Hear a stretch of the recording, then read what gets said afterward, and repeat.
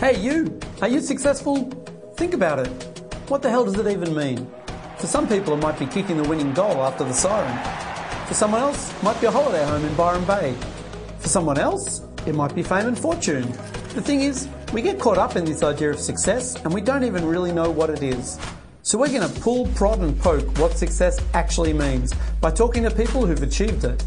It's Success the Podcast, and it's available on iTunes or wherever you get your podcasts.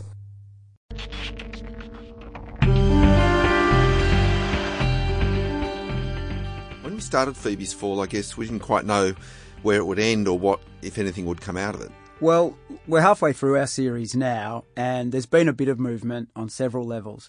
People have made contact with us confidentially to talk about, I guess, some of the actions of different people involved in Phoebe's life and past histories, and there are some lines of inquiry that may lead us somewhere there that we're still following up. And on a broader or on a bigger level, we've seen a bit of political movement there with the Victorian opposition Shadow Attorney General John Pesutto coming out and saying he'd change the laws around appealing coronial findings to make it easier for families to take that sort of action. At the moment, it's pretty restrictive and difficult for families to challenge something that a coroner finds. That's right. Even the opposition, in John Pesutto talking last week, said that finding by Peter White was, quote, difficult to comprehend.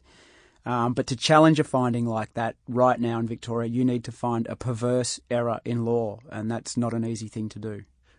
Natalie actually got some advice, didn't she, on the question of challenging the finding? She did. She got some advice from a top QC in Melbourne who told her that, yes, in his opinion, the finding was clearly wrong, that an open finding was the way to go. But because of the narrowness of the Victorian laws at the moment on challenging an appeal, challenging a finding, he advised her not to.